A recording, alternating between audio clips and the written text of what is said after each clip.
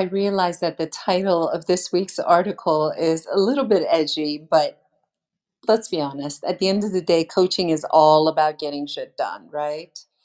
So, to get there, I want to make a distinction for you today between efficiency and effectiveness and say that efficiency and effectiveness are not the same. Understanding the distinction between these two words makes all the difference if our goal is to create more impact with our time, not just check off boxes on our to do list.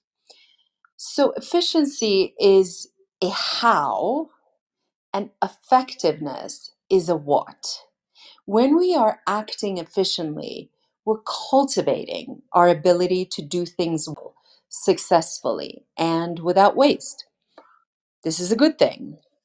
Most of us are remarkably efficient as we move through our days. Even those of you who complain, I'm telling you, you are still incredibly efficient. We've become so masterful at multitasking that we can regularly get more tasks done while spending less of our most precious resource, which of course is time. If we were machines, we'd be considered excellent in efficiency compared to, say, 50 or really even 10 years ago.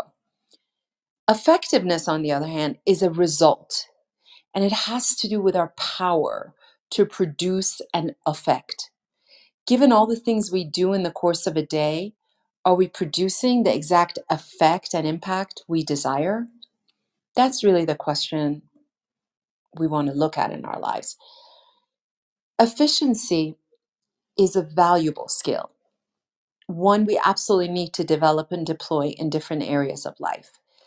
If I wasn't consistently growing my ability to be a more efficient runner, for example, I could never complete long distance races. Training my body to drink, to eat, continue to function at a high level while moving at a steady clip on rough terrain takes a level of efficiency without which I couldn't partake in ultramarathon races. Most working parents can do so many things at once that they are truly, truly a wonder to watch. I'll never forget how when my son was 3 years old and I had just opened the Saint Laurent boutique on Rodeo, I used my lunch break every single working day for 2 straight years to drive the 7 minutes it took to get home. I would play with him and lie next to him in my full work attire, pretending to nap until I heard the blessed cadence of his breath, indicating he was asleep. I would then quietly sneak out of the room and drive back to work while hurriedly eating lunch in the car. I hear you judging my parenting, and believe me, I agree with you. If I'd known better at that time in my life, I would have done better. If any client of mine behaves in the way I was behaving 16 years ago, I would help them find much more intelligent and effective solutions to the problem of a toddler who refuses to nap without mom by his side. But I didn't, and I prefer to learn from those experiences and use them to better my clients' lives rather than give in to the harmful habit of rumination and the shame spiral that inevitably follows that. You see, most of us are already very efficient. That's the point I'm making here. And I'm not wanting you to become less so, but rather to begin living the truth that high efficiency does not equal high effectiveness. Let me say that again. High efficiency does not equal high effectiveness. And of course, the opposite is true as well. Highly effective and impactful people may not be seen by the world at large as multitasking wizards. On the contrary, from the outside, they look so relaxed while challenged by the same external circumstances as others that they appear less ambitious. This couldn't be further from the truth. They are the most audacious, relentless, and focused people I know. And consider the trade off between doing more and doing better a no brainer.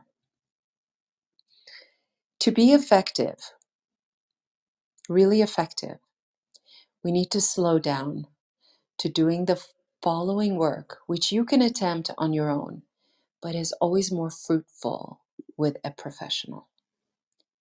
Number one, Identify your top 3 life buckets, 3 to 5 life buckets.